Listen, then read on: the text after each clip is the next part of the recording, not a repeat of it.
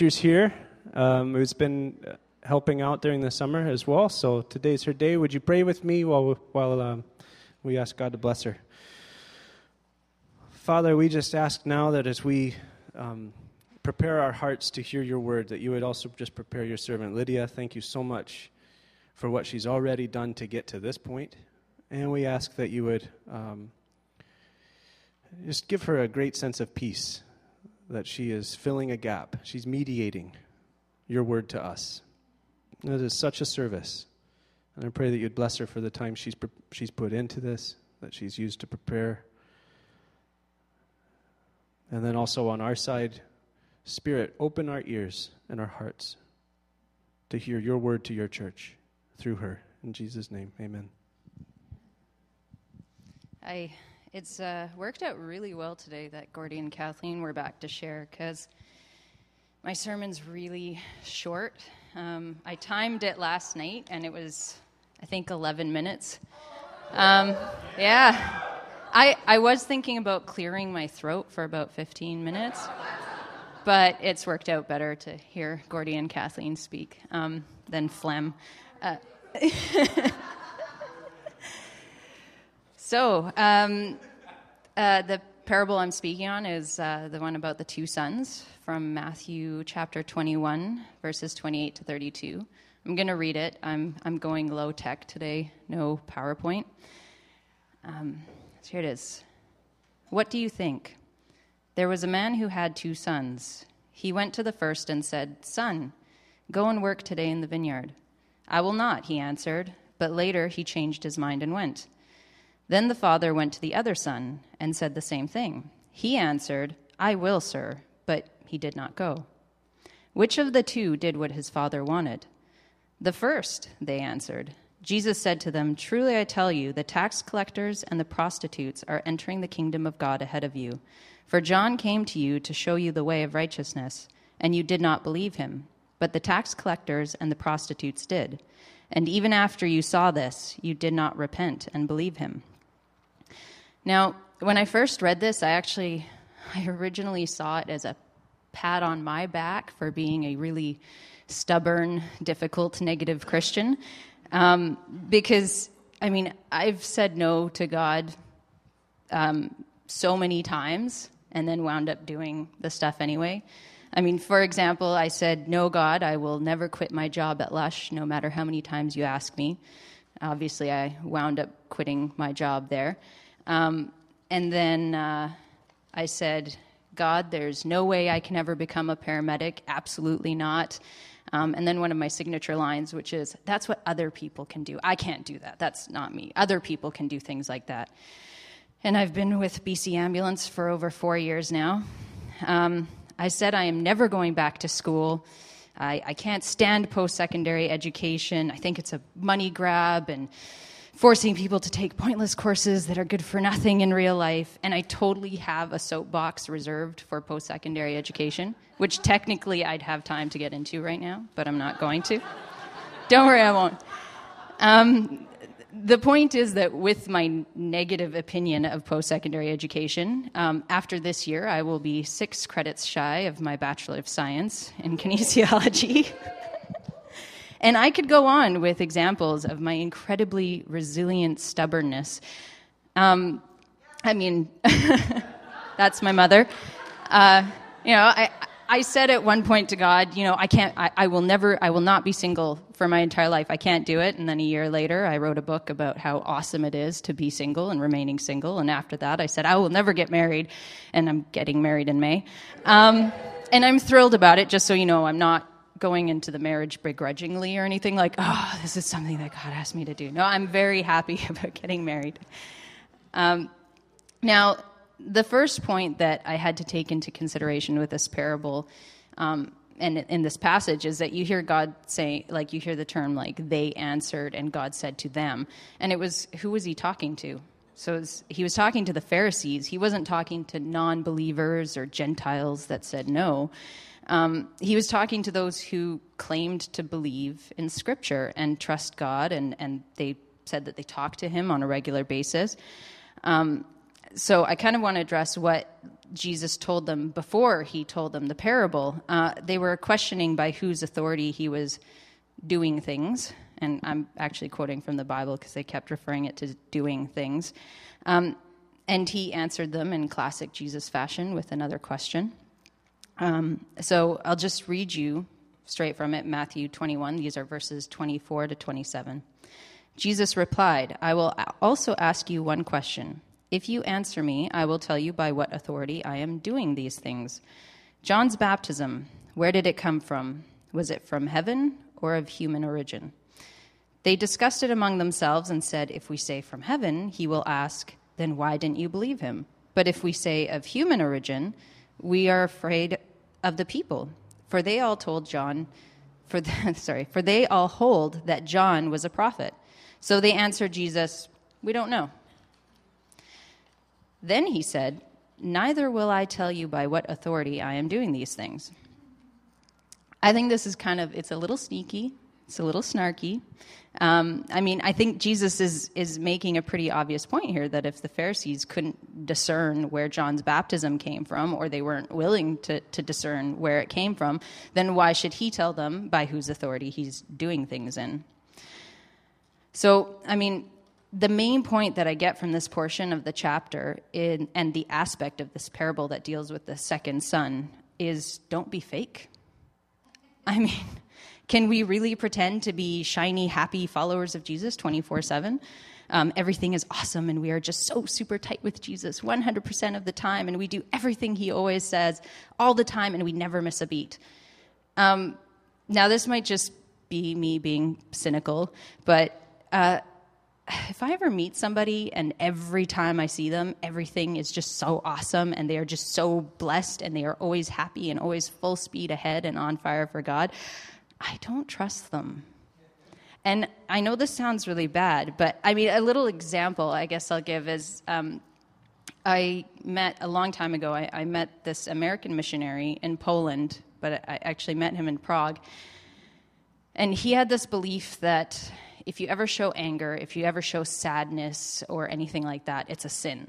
And you shouldn't do that. You should be full of joy and showing that you're following God 100% of the time. And he also referred to himself, and I'm quoting, he referred to himself as the White Knight. Anyways, that's kind of an example of what I'm talking about with the shiny, happy Christian. The Pharisees claimed to know the laws of God and that they carried the truth, and yet they didn't know the truth when it was literally standing right in front of them. And they wanted to claim that they were doing the will of God, just as the son said, "Yes, Father, I will go right away and serve in the vineyard." And then he never did.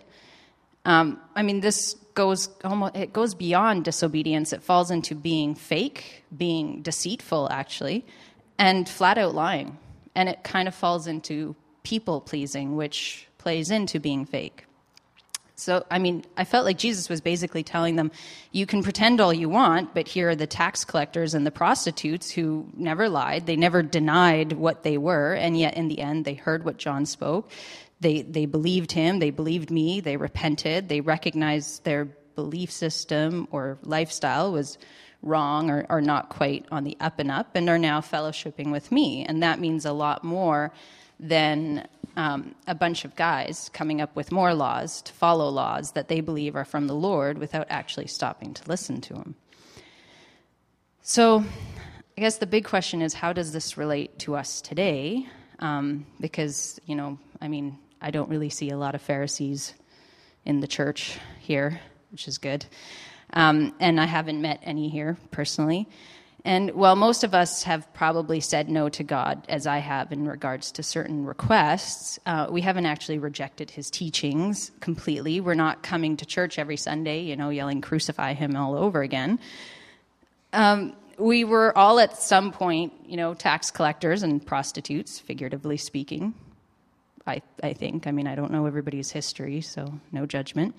And we are technically now, hopefully, in the kind of yes phase of our faith, as in yes, we believe that Jesus died for our sins, and yes, we want or do have a relationship with him, regardless if it has been vibrant or it's been stagnant as of late. I have a story of my own to sort of illustrate a bit of the point, and it's a true story. It's not incredibly exciting, but here it is. About 5 years ago, I was in the paramedic academy, and there was this woman in my class. Now, our whole class, which was getting smaller every week after every exam, we would sit together at lunch outside of the cafeteria, and it was kind of a necessary fellowship that we had just to support each other and let off steam. And no one ever invited anyone else to come sit. We just, as a class, we just collectively wound up doing that every lunch hour. Well, this other woman came into our class about halfway through the course because she was already a paramedic with BC Ambulance, and she was upgrading her training to the training that we were taking now. And she was in the course a year earlier and had failed out. And she was given an option. She could either go back and start at day one with the rest of the class, and then halfway, she wouldn't write exams until she got to the point that she failed out, or she could just skip the classes altogether and then start on the day that she failed out. Well, she chose option B, and her previous academy experience was that all the students, you're all rivals, you're all against each other, you're competing, you don't talk to each other at lunch hours, you all separate and get away from each other. So during lunch breaks, she would sit in the classroom on her own, being very bitter and jaded towards everyone else. And finally, one day, another classmate and I asked her, why don't you ever come and sit with us? And her response was, well, no one ever invited me. So we kind of ignored the tone, and I said, well, no one was ever invited, but, you're free to come and join us. Consider yourself invited now. And she just said, oh, okay, I will. And then she never came and joined us at all. She continued sitting by herself, being jaded, convinced that we're all out to get her. So this is kind of how I see the Pharisees. It's a stuck in their ways, and simply saying what they believe will appease the majority, hence their debate on how to answer Jesus in regards to John. But they continue to do things the way they always have, despite a better way being presented to them. Now, I know the parable is really short. It doesn't really address what the second son was doing or that he chose to do something else instead, but that's sort of the way I see the Pharisees, that they were just sort of, yeah, and then continued doing their old methods. Now, I think that a lot of us, or myself, I'm definitely included in this, we can probably think of something we have, like as in a pattern or a tick that we don't want to change, or better yet, we believe is the right way, the right route or choice, whether it's how we deal with conflict or how we deal with others in times of joy. I mean, it could be any one or a number of things. And despite having been told by others or loved ones or Jesus directly that perhaps we aren't handling that particular thing as well as we should be, we stick to our pattern, what we know, like the woman in my paramedic class. So it kind of comes down to, how are we going to respond to direction, correction, or criticism? Do we later repent and realize we were wrong and break old habits? Do we huff it off and insist that everyone else is wrong and illogical and we are the sole bearers of the truth and wisdom in this matter, whatever it may be? Or do we say, yes, of course, when shown a new pattern, just to appease the presenter and give the appearance of being amiable, but stick to our own pattern just the same? Now, kind of already addressed the points of being fake and stuck in our ways, and I won't revisit them, as they are pretty obvious and self-explanatory. Well, I do believe that there are a lot of points that can be made in this parable. The last one I really wanted to address because it wasn't apparent to me the first time I read it, is humility. And I felt like Jesus is addressing humility, the ability to say you were wrong. And when I was kind of doing research on this verse, and I always like to look up different versions of the parable just to see how it's worded differently. And I found, I use the NIV version, but I found in a lot of the versions, they use the term for the first son that he repented and went and ahead and followed through with his father's orders, or he realized he was wrong and went and followed his father's orders.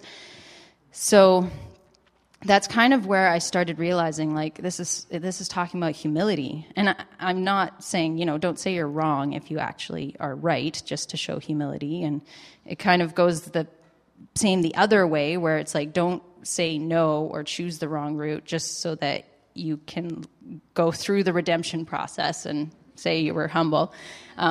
It kind of makes me think of the parable of the prodigal son that Dixie talked about, because it almost starts to look like a tempting route. Like, you're like, yeah, I'm going to go squander my father's riches, and then I get to come back and get like a fatted calf and a party.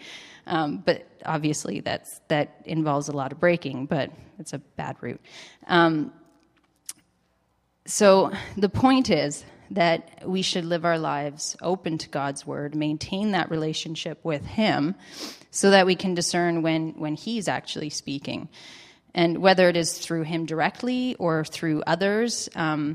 And the other thing, interestingly enough, it was in the verse that we read together today, was that we should never, ever assume that we are so righteous or that we are so experienced or so much older or wiser that if someone does tell us something in love or as a gentle nudge in another direction, they must be wrong. Because the shiny, happy Christian I talked about earlier, they sort of fit into this category where it's like so tight with Jesus, they can't possibly be wrong about anything. And that is really where the humility comes in. It seems to be our human nature to respond explosively or even hurtfully when someone criticizes us or rubs us the wrong way. And what's important is that, like the first son, we should really take the time to recognize whether or not we were wrong, and then make the necessary adjustments. This humility and discernment I think it can only really come from a relationship directly with Jesus, which was sort of where the problem was arising with the Pharisees. It was all about the law as opposed to the relationship. And as I said before, whether you're in an abundant phase with him or a stagnant phase, it doesn't matter. Whether we didn't hear, heard wrong, or heard right and chose not to listen, we're never a lost cause. And there's no amount we can mess up that is unforgivable to Jesus. And we've never gone so far that we cannot pass through, those pearly gates, enter the kingdom of heaven. So basically, like the humility to act as the first son did and repent and admit we were wrong, admit we didn't hear. I don't believe that not hearing or hearing wrong is a sign of disobedience. It's only disobedience when we choose not to change or admit we heard wrong or didn't hear, when we can't humble ourselves. And it seems kind of strange that for a species like ourselves, who are wrong so often, we have such a hard time admitting it. And yet we can be so quick to see when others are wrong. We can be so quick to recognize injustice to ourselves and yet not see when we ourselves are being unjust or unfair to others.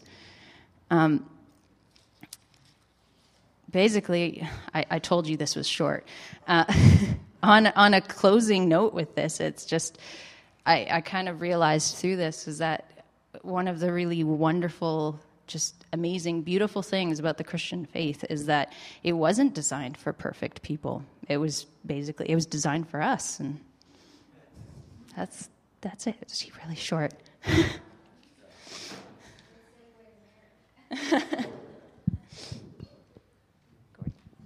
Gordy, anyone?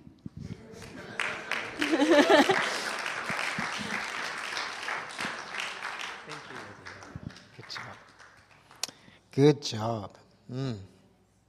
That was nummy. Sorry, I've been with grandchildren for 3 weeks. It's not just about being wrong too. I think, if you think about being face to face with somebody, they're always going to see, Come up here, Luke. I want to show you something. Come on up. Come on. You can trust me, Luke.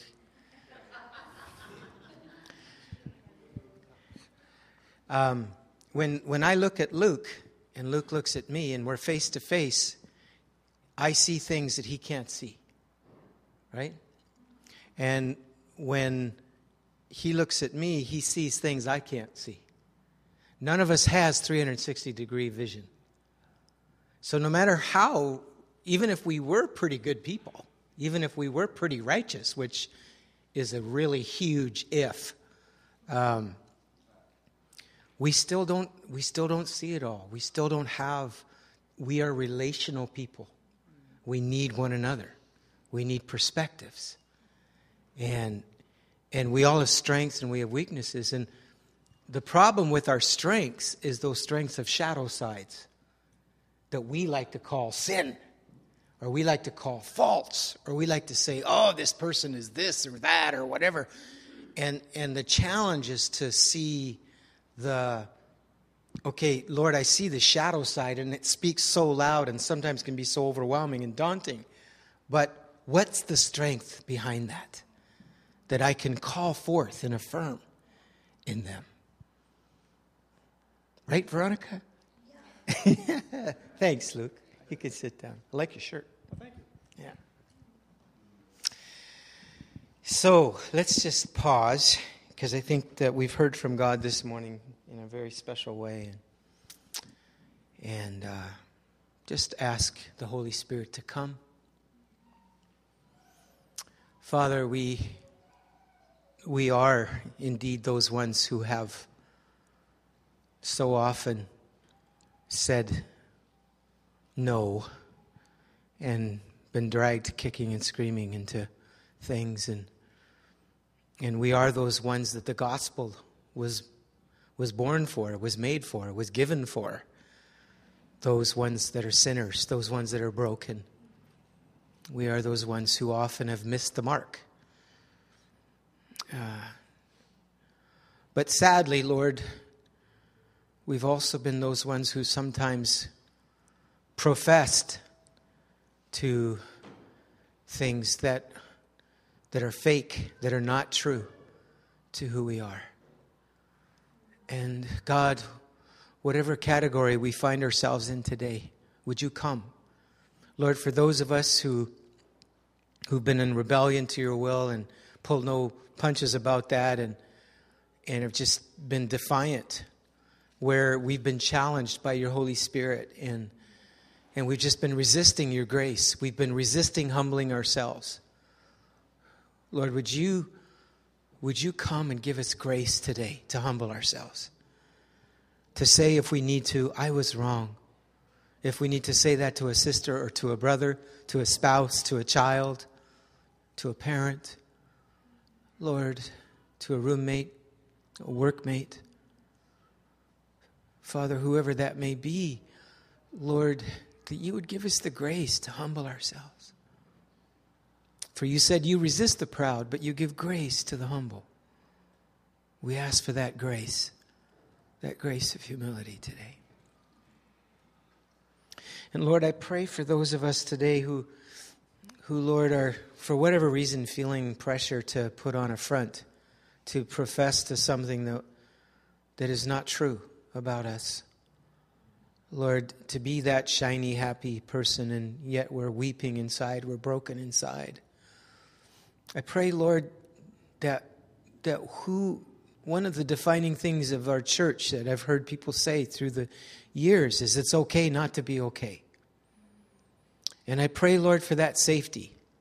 Lord, not that we're going to leave people in their pits and say, that's great, that's cool, because you rose from the dead. You did rise. But Lord, you come to us in our tombs. You come to us in our pits. And you suffer with us first. And you weep with us. And so you've called us to weep with those who weep. To suffer with those who suffer. To rejoice with those who rejoice. I have a quick grandparent story. Sorry. boy, you sure get a lot of God with kids. I think Jesus really, he said, you know, when they wanted to know about the kingdom of God, he'd put a child in their midst. And I just feel so broken and overwhelmed and honored that God would entrust us as a community with so many beautiful children. Do you know what kind of trust? The per capita number of kids in our church is probably unequaled. Yeah, there's churches that have more kids, but the per capita amount, it's just unbelievable. And I feel so honored that God would entrust me with those, to be the pastor of this community, and with those incredible 3 grandkids I have, and the joy that I see in their eyes, and the pain. You know, it used to be hard for me to leave them, but it's harder when you see the pain in their eyes about you leaving. And Grandpa, can't you you could pastor in Zurich, you know? And, but one thing I learned about God, and this comes out in the scripture that Alec read earlier and Lydia referred to it, from Romans 12, where it talks about, you know, rejoice with those that rejoice and weeping with those that weep. And there was how many know with kids you have mishaps? And this one day, we were at a swimming pool in Zurich. It was a very hot day, and I found this float, like one of these foam floats, you know, quite big. And so Sam and Annalise were really enjoying coming down off this really fast slide and hitting this float. I'd hold it for them as they hit the water, and they'd hit the float. And so it would create this surfing effect when they hit the water, or they'd either skid off it and go a lot farther off the board or on the board. Either way, it was magnified slide, okay? And so this one particular time, Sam came just flying down the slide, hit the board, and he just he just took off. Like, I mean, it was just sonic, you know, it was unbelievable. And he hit this 11 or 12-year-old girl. He went flying into her and smacked his little nose and just wailing. And these kind of painful things happen, and I made the mistake, and I knew better. I've been a pastor for 30 years, for crying out loud. I knew, but I said, Sammy, you gotta wait till people clear the area before you come down. That's the worst thing. Was I right? Absolutely, I was right. But I was wrong. Because the first thing he needed was for Grandpa to put his arms around him and just wail with him for a minute. Oh, my nose, your poor nose. Right? But how many know when somebody has entered your pain and felt your suffering, it's a lot easier to hear truth later, right? When you know they're with you, they're walking with you. And so I learned the next time it happened, man, I tell you, I just, you know, I'm so, you know, you weep with those that weep. And boy, I tell you, the truth part just becomes a lot easier. So I pray that we be a compassionate church, a church that, yeah, we know what's right. We know this person probably even dug their own hole that they're in. They probably know that better than anybody. But even if they don't, it's just to come alongside. And Lord, would you help us to remember that you said of the Exodus people that in all of their suffering, you suffered with them. That the first thing you said to Moses was, I have seen your tears, I've felt your pain, and I've come down to help you. So I just release compassion. How many know when compassion came in the Bible, good things followed? Huh? He was moved with compassion, it says, and he healed their sick. How many of you are in pain right now, physically? I want you to stand to your feet. Right where you are. Just stand to your feet. If you're in pain, there's physical pain in your body. I want you to stand. If there is emotional pain right now in your heart, would you stand to your feet? Spiritual, just psychological pain. Because what I want to do right now is, first of all, release compassion. The Father loves you. You know, the problem with those Pharisees is they put themselves in a place where they couldn't receive God's compassion because they were so busy trying to put up a front. And you folks, I just want to say to you, the very fact that you're standing is you're opening yourself to God's compassion right now. And your Father is so proud of you. Your Father loves you. And if you have a problem with the father language, your mother. He's your father and your mother. He transcends gender, but he created us in his image, and both are there. Whatever you need, if you need the nurture of a mother, you need the compassion of a father, let it come to you right now. And I'm just going to ask our church, just for a couple of minutes, we have a few minutes here before we're going to dismiss. I want us to just be a healing community. And if you feel so led or inclined, and you don't know the person, you might want to get their permission just to gently touch their shoulder and just, or put your arm around them and just release God's compassion. Would some of you do that right now? Just I'm going to release some of our healing team, some of our elders as well, just to release the power of touch, the power of God's touch, the power of God's compassion. Lord, would you come right now? Would you heal? Lord, where there's pain, heart pain, would you heal? I think the greatest miracle I've ever experienced was the healing of a broken heart. Because when a heart is broken, you go, can I ever hope again? Can I ever dream again? Lord, would you come? Would you come with your compassion right now? Holy Spirit, we release you in this place right now. Holy Spirit, we say, come in this place right now. There's a tenderness of God here tonight, today. Just open up to his tenderness. He loves you. I hear the Lord just saying that I know exactly where you are. I know exactly what you're feeling. And I haven't forgotten you. I haven't abandoned you. Can a mother forsake her nursing child? Says the Lord. Yea. I don't know, there's something about mother coming really strong right now. Something about mom. Lord, we release your mother's heart to those who feel abandoned, who feel that you have forgotten.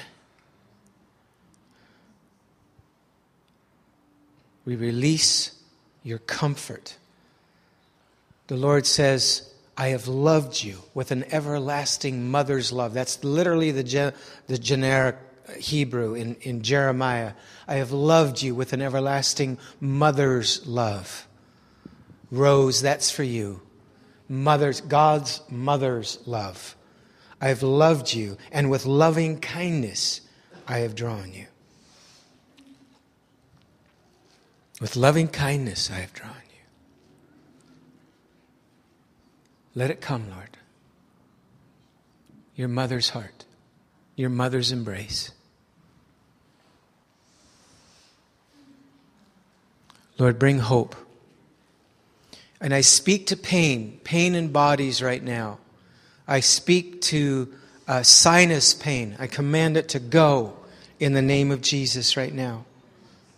Father, I speak to, I see digestive troubles, Lord, stomach upset, Lord, just pain in that area today. I command that to go in the name of Jesus.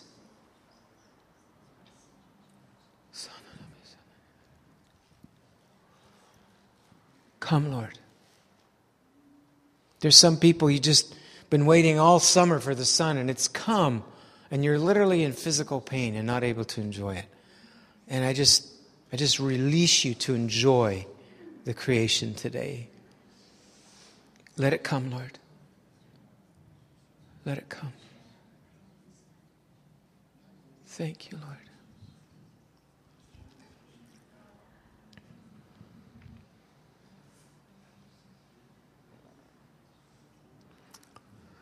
Father, there's someone here that's just suffering from a relational breach. There's just a broken relationship. And it's just, the pain is almost beyond your enduring right now, because that relationship is very important in your life. And I just release grace to you right now. It's not all going to be fixed today, but I release grace so that in the peace of God, you can begin to overcome evil with good. You can begin to not be overcome by evil, but overcome evil with good. Just let it come.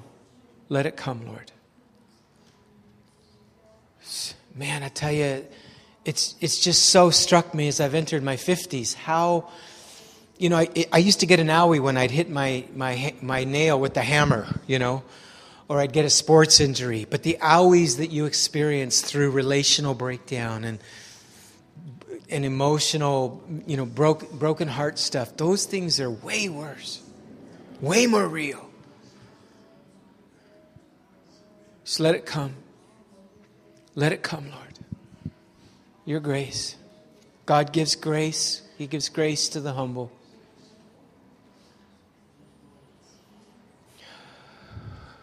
Thank you, Jesus.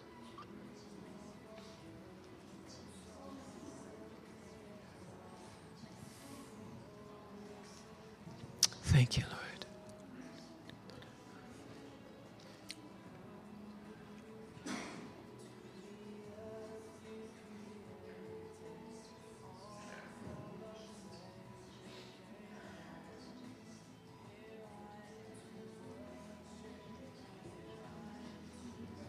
Jesus. We love that name, Jesus. We love that name, Jesus. We love your name, Lord. In my name, you will cast out demons. In my name, you will heal the sick. Not a formula. Not a, oh, I said the right thing, so it has to happen. When we do something in His name, it means that we're His representatives. It means that if He was here, He'd be doing it. And He asks us to do it on His behalf. To be His body. To be His hands and feet. Thank you, Jesus. I just see a wave. Just a wave washing through this place right now. Just a wave of the Spirit. Lord, just come through right now. Just let it come. Wave of refreshing. Some of you have been so dry. Just He wants to refresh you right now.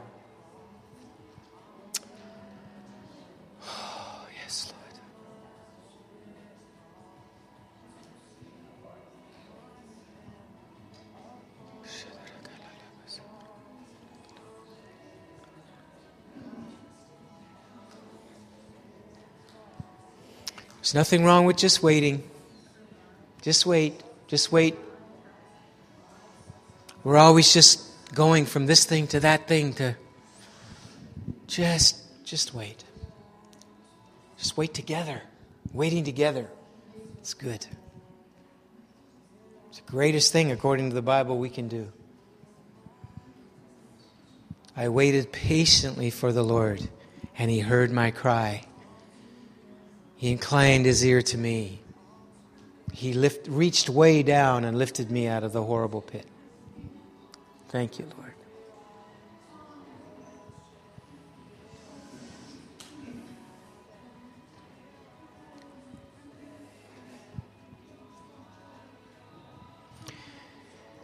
Ore di bishama tala la mosotoro bokaka yeshiteria.